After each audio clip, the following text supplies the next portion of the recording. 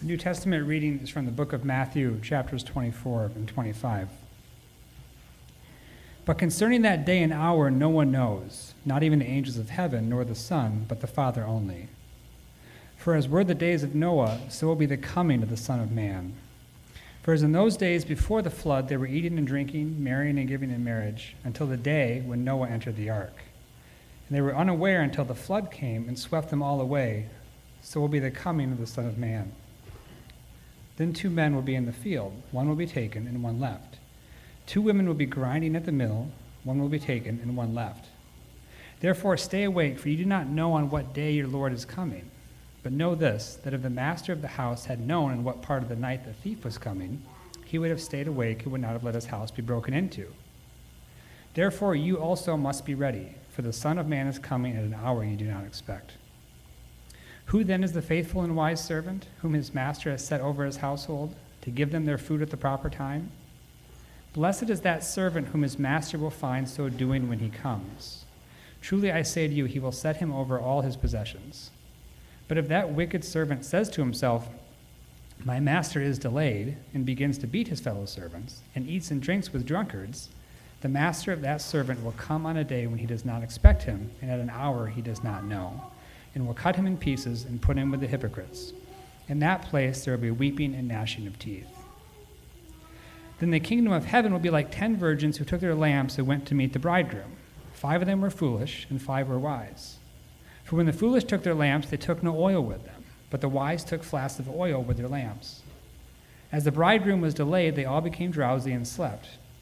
But at midnight there was a cry, here is the bridegroom, come out to meet him. Then all those virgins rose and trimmed their lamps. And the foolish said to the wise, give us some of your oil, for our lamps are going out. But the wise answered, saying, since there will not be enough for us and for you, go rather to the dealers and buy for yourselves.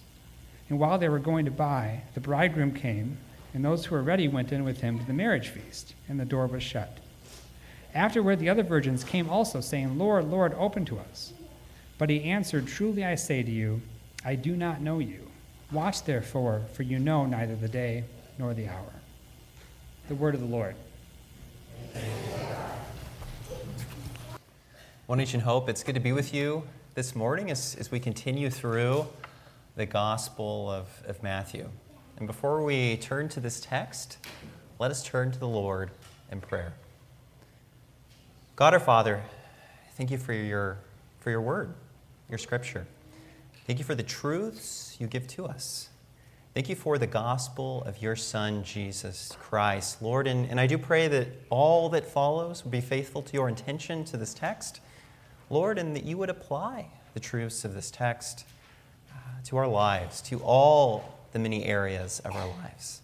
For we are your church, those called and collected and crafted by your promise that you have fulfilled in Jesus Christ. And it's in Christ's name that we pray, and the power and the efficacy of the Holy Spirit. Amen. Well, today we continue through Christ's Olivet Discourse, and this is Christ's private instruction to his disciples on the Mount of Olivet.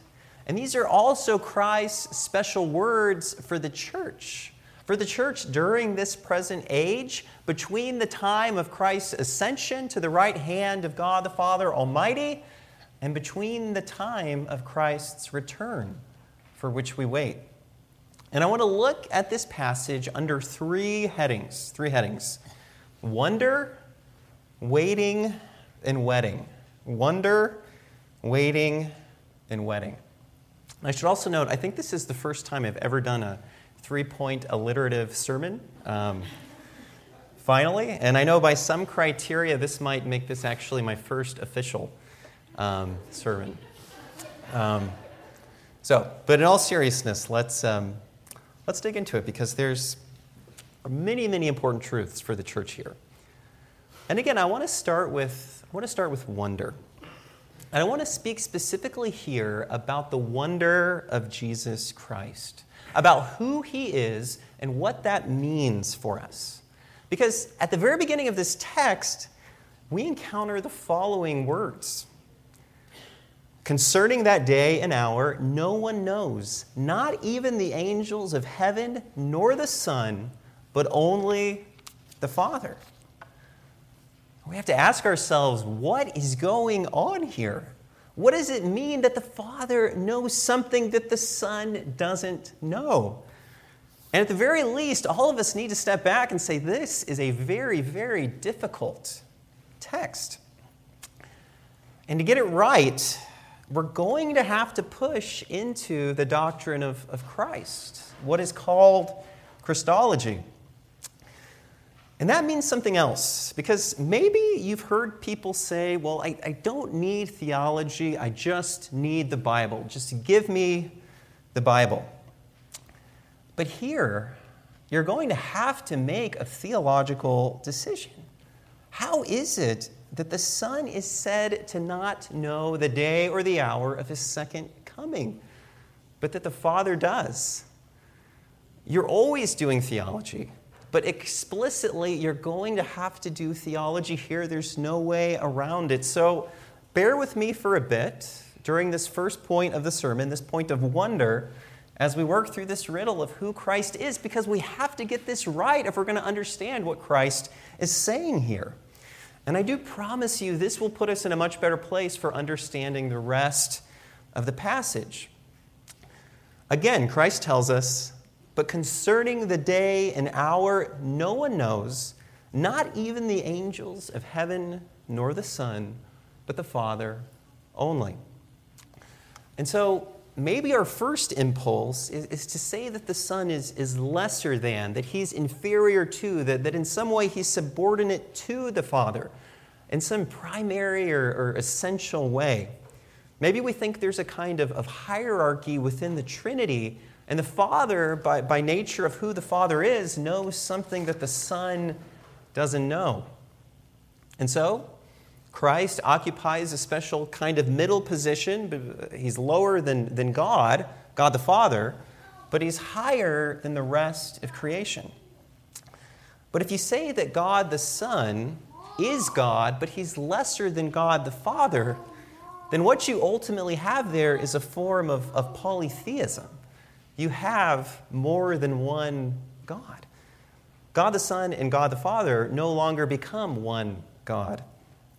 However, if you say Christ is a special kind of creature, that he's lower than God, but he's the very highest kind of creature, the greatest creature ever created, well, then we have the heresy of Arianism, and we don't want to embrace either of these positions. But maybe then we want to take a different response. We want to sort of split the difference. Maybe the Son, because of the incarnation, because he has become human, maybe he's a kind of mixture of God and humanity. Maybe he becomes a kind of human-divine hybrid. Yellow and red make orange when they're mixed together, and maybe we think that when you mix together humanity and divinity, well, you get Christ. But at that point, Christ is neither truly human nor truly God. He's somewhere in between. And if we make this move, we have another heresy, the heresy of Eutychianism. We look to a Savior who is not both God and man, but a Savior who is neither God nor man. So then, what is going on here when Christ says the Son knows not the day or the hour of his second coming? We actually see something that we find quite a bit in Scripture. This is a larger dynamic we see throughout the Bible. For instance, how is it that we're supposed to understand these seemingly contradictory sayings of Christ that we find in the Gospel of John? In that Gospel, at one point Christ says, "Before Abraham was, I am." And at another point in that Gospel, Christ says, "The Father is greater than I." St. Augustine is helpful here, as are many people from the early church in untangling this riddle. And the first thing that Augustine does is he uses Scripture to interpret Scripture, which has always been a very important principle for the church.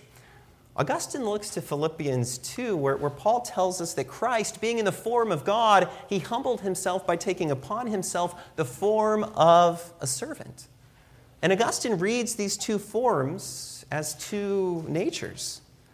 The form of God, it speaks of Christ's divine nature. The form of a servant, it speaks of Christ's human nature. But it's the same person, the divine person of the Son, the one divine person of Christ. He possesses both the divine nature and a human nature. And so when Christ says, before Abraham was, I am, he's speaking of his being eternal, and he's speaking as the Son according to the form of God, his human nature. He's speaking as God. But when Christ says, the Father is greater than I, he's speaking according to the form of a servant, according to his humanity. Christ is speaking as a human. And this gives us the criteria that we need in understanding and interpreting today's passage. When Christ says he knows neither the day or the hour, he's speaking as a human according to his human nature. But again, he's speaking as the one person, the person of the Son. And so Christ, while having two natures, is one person. And if we do say that Christ has more than one person, we embrace the heresy of Nestorianism. He's two natures united in one person. And I know that's a lot, but we have to get those things straight if we're going to understand this statement. Scripture has some complicated things that we as the church have to work through if we understand who our Savior is. But we might go further. Christ here is speaking of his knowledge, and can Christ really be said to know different things according to his two natures? Can Christ know differently as God and human? Yes, and this shows us just how deeply our Savior's humanity goes. He really and truly is fully human. And so there is at least one more heresy we have to be wary of, and this is the heresy of Apollinarianism. This says that Christ only took upon himself a human body, but he didn't take upon himself a human soul. When God the Son became incarnate, yes, he took upon himself a human body, but his body was animated, it was controlled not by a human soul, but only by the divine nature. And what that means for our purposes is that Christ would not be fully human. He moves and eats and sleeps and does bodily things as a human, but he has no human soul. He doesn't know or love as a human. But if Christ has not assumed a human soul, he cannot heal and save humans like us. If Christ is not fully human, then the whole mission of salvation has been compromised and ruined. Our Savior really is fully human, both body and soul, like us. Think about this line from the Apostles' Creed, something we recite every week. It tells us Christ descended into hell, or this might be better rendered in English, he descended to the dead, to the place of the righteous dead, what one parable calls Abraham's bosom.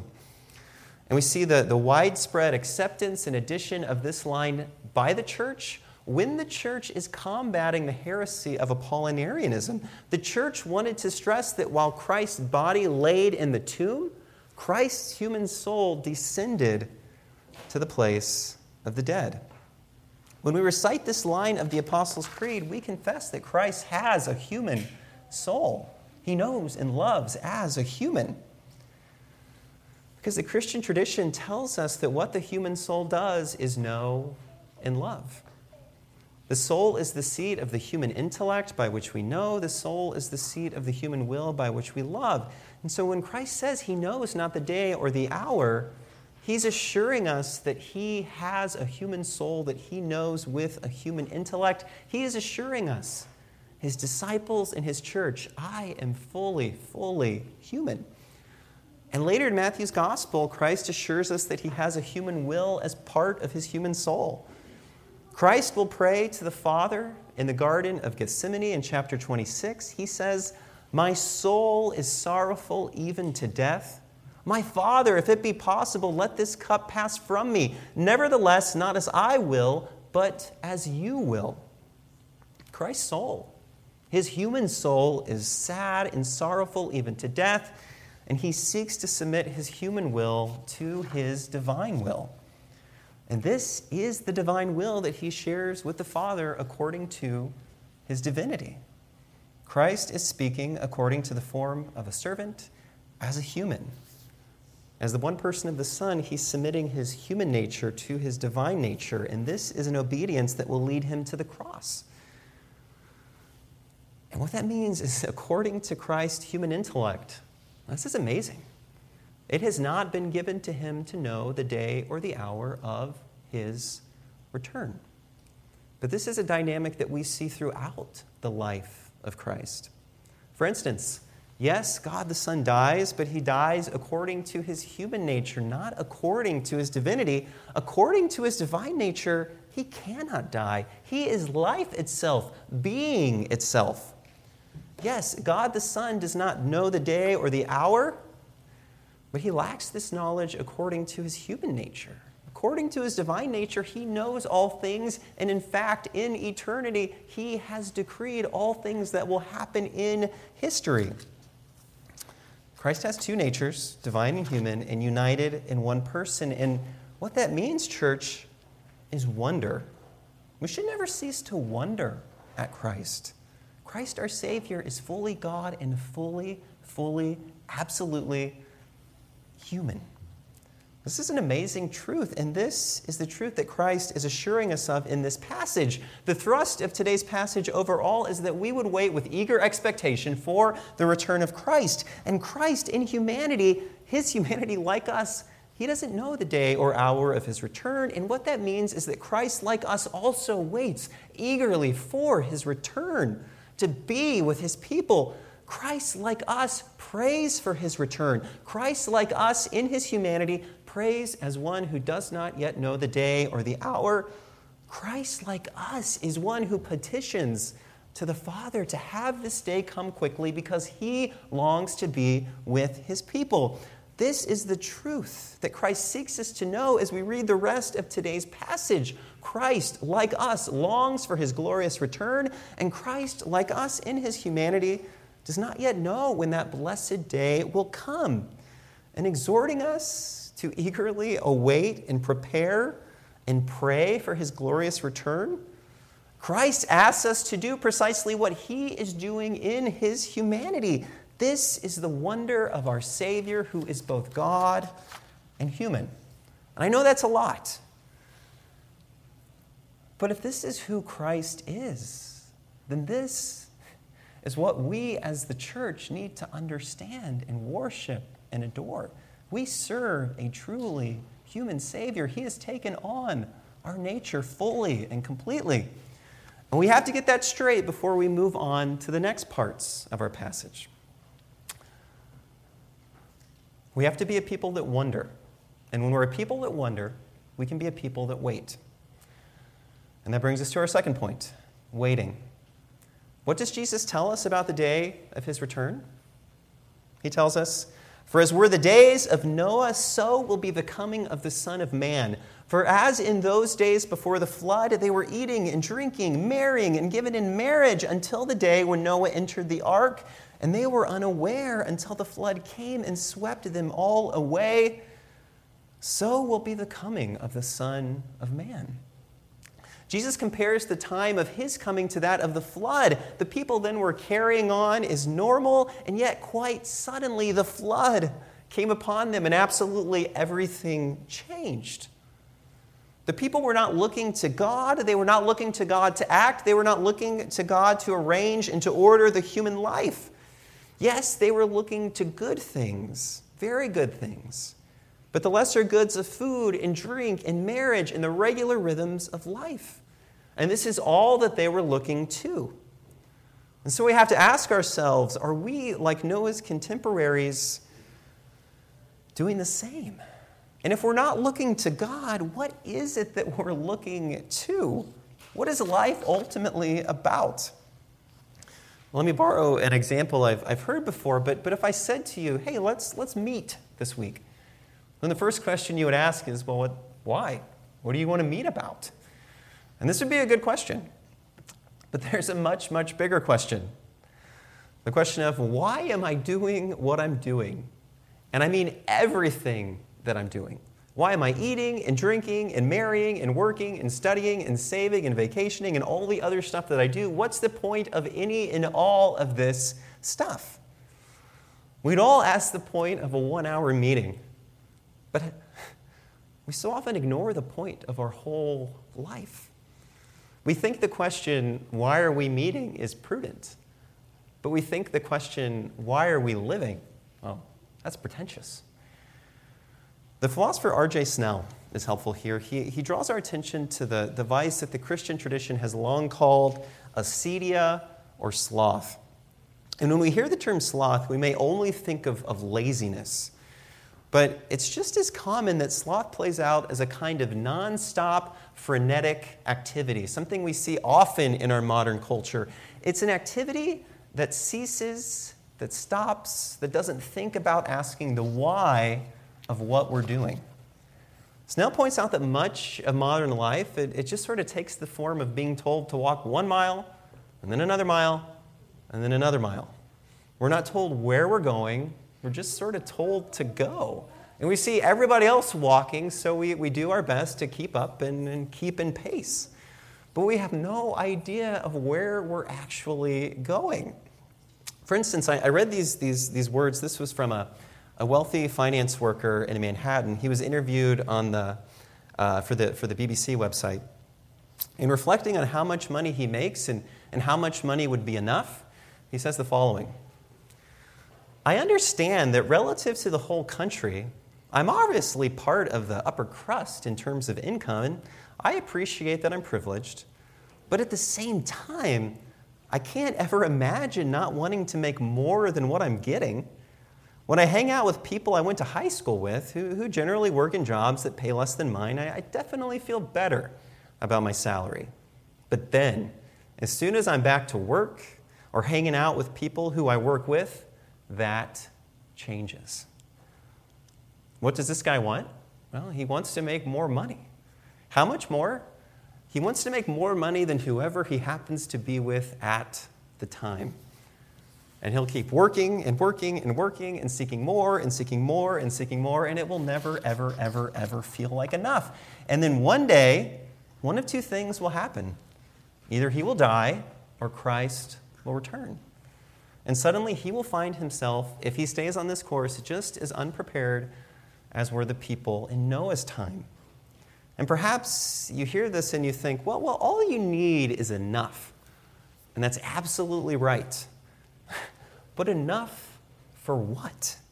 If I say I have enough gas, then that means I have enough gas to get to some particular location. If I tell you I have enough gas, and I mean I'm going coast to coast, that's not true. If I'm going from one coast to another coast, if I'm taking a cross-country trip, well, I don't have enough gas, and I'm going to have to stop a number of times at different gas stations along the way. I can't answer the question, do I have enough gas, unless I know where it is that I'm actually going to. And to have enough money, I need to ask myself, okay, enough for what? Enough for what destination? Enough for what location? Enough for what end? Enough for what kind of life? If life is just about going and going and going and marching and marching and marching and comparing ourselves to everyone else, making sure we have more money or more status, more accomplishments, more unforgettable experiences, more romances, then you will never, ever have enough. If I can't confidently say what life is for, then how can I ever speak of having enough of any particular thing for this life? Without life being directed at something, we will all be like this man. We'll keep running with no destination in mind. We'll find our schedules filled to the brim. And yet, despite this nonstop frenetic activity, we don't know why we're doing anything that we're actually doing. We can find our schedules full, but our souls absolutely empty. And again, this is a form of sloth. It's frenetic activity. It's mere busyness. It's not directed towards any ultimate purpose for life. You're not swimming anywhere. You're just sort of treading water in the existential ocean of life. And like the people in Noah's time during the flood, you cannot tread water forever. And we can say more here. Sloth or acedia can go even deeper than ignoring the question of the why of life. It can also be a rejection of the ultimate why of life. And we see this in another part of today's passage. Jesus tells us that we must be like the wise servant who eagerly awaits and prepares for his master's return. And this is in contrast to the wicked servant who says to himself, quote, "My master is delayed." And then he begins to beat his fellow servants and eats and drinks with drunkards. What does this servant really want to do? Does he want to serve his master? No. We see this because when the master is away, he finally does what it is he always wanted to do. He places himself above the other servants, he beats the other servants, and he eats and drinks with gluttons and drunkards. And this is the true desire of his heart. If it wasn't, he would not do this while his master was away. His master's absence does not cause him to long for his master's return. No, this absence is finally a chance to indulge in every desire he wanted to perform. He seeks a life without his master, a life without God. To him, his master, or God, is only the killjoy who keeps him from enjoying life, not the joy of life itself. And this too is sloth. The medieval theologian Thomas Aquinas, he identifies sloth as sadness at the divine good. Sadness at the divine good. Our fullest and truest and ultimate happiness and joy is found only in communion with God, in deep, loving fellowship with our Master. But when we are in a state of sloth, God does not move our hearts. In fact, we don't even want him. We hate the one thing that alone can give us joy. We are like servants who revel in the absence of the Master. As R.J. Snell writes, sloth is sadness and sorrow about our own happiness. Sloth is sadness and sorrow about our own happiness. This is a terrifying truth, that we can hate and reject the one thing that can bring us true joy. Sloth is a deep existential sadness. We reject the one great good that alone can give us the joy that we cannot help but seek. And so we give ourselves to a million different things that cannot do what we want them to do. We despise our ultimate good. We despise the return of our Master. We cringe at his second coming. We gag at our only true happiness. Both Noah's contemporaries and the wicked servants, they are in a state of sloth. Noah's contemporaries, they ignore and disregard the ultimate why of their life. The wicked servant, he rejects and detests God as the ultimate why of his life. The first path is a distraction that leads to despair. The second path is a detesting that leads to despair. Either way, life becomes a fool's errand. We seek a joy that we will never find in the things that we seek it in. And this, as Christ tells us, will end in judgment with weeping and gnashing of teeth. Let's work and work and work. Let's travel and travel and travel. Let's exercise and exercise and exercise. Let's date and date and date. Let's make sure that we don't miss out on anything. Let's give ourselves to every bit of frenetic activity we can, because who knows where we might find that happiness, that joy. But this is really a deep, deep sadness. It's like this. It's like if we lost our keys during a really bad snowstorm in the front yard. And we know that's the one place that we can find our keys, but it's really comfortable inside the house. It's warm and it's temperature controlled. So, you know what? I know I'm not going to find my keys here, but I'm just going to keep looking here because it makes the search so much more comfortable. And you know what? If I'm busy, well, then it looks like I'm getting something done. This is really no different than seeking our ultimate why in eating and drinking and marriage, or in any other very good part of human life that is not God himself. And yet, the why, as Christ tells us, will arrive suddenly. While we are busy not looking for God, God will come suddenly upon us. Christ compares his sudden return to the visit of a thief in the night. It's unknown, it's unexpected. And so Christ tells us, therefore you must also be ready, for the Son of Man is coming at an hour you do not expect. This is what the Christian is called to wait for, and to do so with rapt attention and with eager expectation. In fact, the very best way not to be distracted in life is to meditate each and every day on the actual return of Christ. We tend best to an apple tree when we focus on the fully ripened apples. And we tend best to this life when we think of its consummation in Christ's return. Christ's return, that is our full communion with God and fellowship with the people of God in a fully restored creation. This is what life is for. This is the why behind everything that we do. And this is what Christ will bring with him when he returns. This is not something to ignore, but to adore. This is not something to detest, but something to desire. And any other response is sloth. And that's why Christ calls us to an active waiting. Christ gives us a picture of two men who are working in the field. One is taken and the other is left. And to speak here of being taken probably refers to being gathered immediately to Christ in the restored creation. The man gathered to Christ, he's doing his daily work. He's working his good and honorable and God-glorifying vocation. And through it all, he is undistracted and he is ready. He's a good worker, but he doesn't expect his work or the fruit of his work to be the ultimate why of his life. And so the worker is ready. This is what his life is for. All of it was aiming at the moment of Christ's return, even if it will come suddenly and unexpected. The worker waits as one who is ready, and every day he is more ready. And so we ask, what is the way that we are meant to wait for Christ?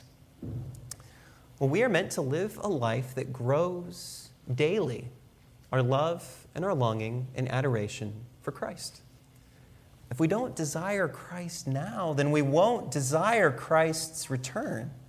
If we don't desire Christ now, then we will not enjoy the communion with him that he offers in the resurrection. We must learn to enjoy Christ now. This is how we wait. And as the Westminster Shorter Catechism tells us, this is what the ultimate why of your life is, to glorify God and to enjoy him forever. And yes, this means worshiping in the church service. This means scripture and prayer. This means meditating upon the glory of Christ. This means discipleship and fellowship. This means service to our neighbor, loving our neighbor as ourselves through our vocations and through our resources. And this also means that life is actually much, much simpler than we might think.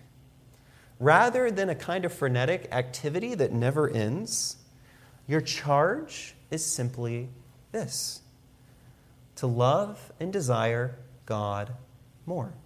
To love and desire God more. Life really is that simple. If each day you love Christ more than you did the day before, if you long more for his return than you did the day before, then you have waited well. No matter what else you have accomplished, you have lived that day well. If you go to a job interview and you completely blow it, but at the end of the day, if you desire God more, then you have done well. You've waited rightly. You are preparing yourself. If you fail to make a dent in your to-do list, but at the end of that day, you long more deeply for Christ's return, you have done well. Toward that end, to set our hearts on fire for Christ, we, the church, must learn to see him as our true bridegroom, which brings us to our third and final point, wedding. In the final section of today's passage, Jesus gives us a parable that lays out his return in terms of a wedding celebration. Christ is the bridegroom, and we, the church, are his bride. It's a parable of 10 virgins, of 10 maidens who wait for the bridegroom. And in this parable, these multiple maidens, they might they might be the friends of the bride. They're celebrating with the bride, or they may collectively represent the church. Either way, we must remember that it's a parable, and also that this parable is not endorsing polygamy in any way, one man having multiple wives. The book of Genesis, it condemns polygamy descriptively. It shows us in narrative fashion the problems that happen in a family when polygamy is there. And in the book of Deuteronomy, in chapter 17, the Bible condemns polygamy prescriptively. It forbids the taking of multiple wives. Again, this is a parable. And in this parable, the bridegroom comes later than the maidens expect, and 5 of them run out of oil for their lamp. They run to get more, but they miss the bridegroom's arrival, and they are shut out of the celebration. And in biblical imagery, the biblical imagery that Christ is pulling on here, oil, and especially anointing with oil, is an image for the Spirit and the Spirit's anointing. And this Spirit imagery is apt here because it is the Spirit who unites us to Christ. Our true bridegroom, the Spirit produces the faith in us that binds us to Christ, our Savior. And this parable reminds us that yes, we are saved by faith alone, but that faith that saves, is not alone. True saving faith from the oil that is the Holy Spirit, it will display itself in the Christian life. The good works of the Christian are not the cause, but they're the effect of salvation. First, we are reconciled, we are saved, we are united to Christ, and then from that reality, our good works follow. And this is the opposite order of any and all other religion. Again, everything in this parable flows from how the maidens start their journey. From the very beginning, everything flows from that. Either they come with enough oil or not. Either they come filled with the Spirit or not. Everything depends on how the journey began. And if we are truly filled with the Spirit, if we truly have saving faith in Christ, it cannot help but burn all of our lives, even if we feel it, even if we see it flickering at times. But if this is not the case, we will find that our lamps will one day cease to shine. Only the oil of the Spirit can sustain us through the long and often difficult waiting of this present life. And this parable also reminds us that each person must stand before Christ. Just like the maidens, we cannot borrow oil from another. Do we have the oil of the Spirit or not? And this is the question that we must all ask ourselves personally. With that, we should not be surprised that Christ describes his return as waiting for a wedding celebration. St. Augustine is helpful here. He reminds us that the marriage of Christ and his church, we find it prophesied all the way at the beginning of the Bible in Genesis chapter 2. In the Genesis account, when Adam sleeps, God takes a rib from his side and God crafts for him his wife. And when Adam sees Eve, he exclaims, "This at last is bone of my bones and flesh of my flesh. She shall be called woman because she was taken out of man." Adam sees Eve. He loves her. He has given of himself so that she could be. And Augustine tells us that Adam is a type of Christ. Christ too slept, but he did not sleep upon the soft garden ground of Eden, but nailed to the rough wood of the cross.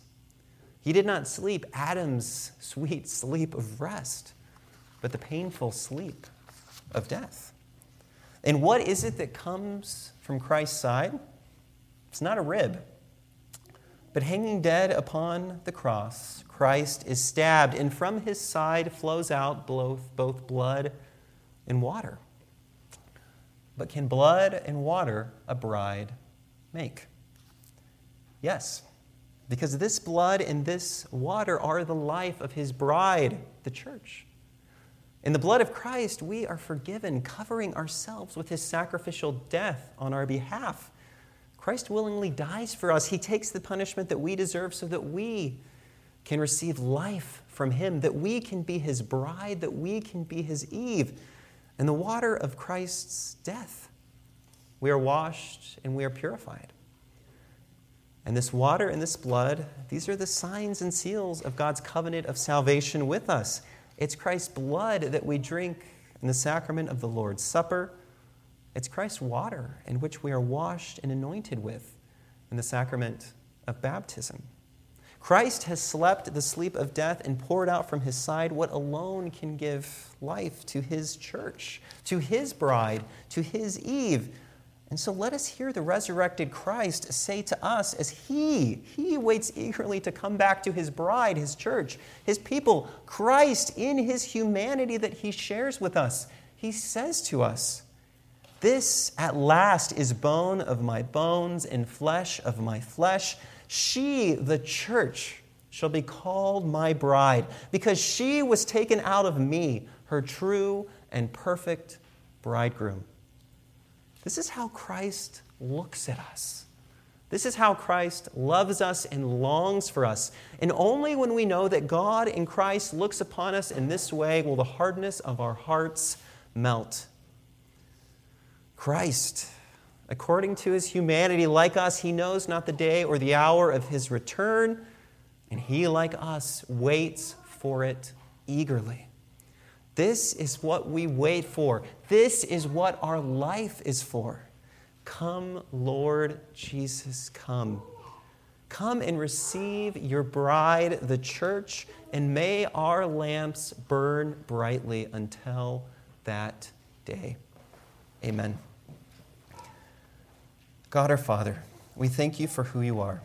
We thank you for all that you have given to us in your Son, Jesus Christ. Lord, I pray that Christ, your Son, would come quickly, that we might know that consummation, that beautiful consummation of history that you promise. Thank you, Lord, for all that you have given to us. Give us glad and grateful hearts. Help us to trust ever more deeply in the many promises that you in your love have given to us. In Christ's name we pray. Amen.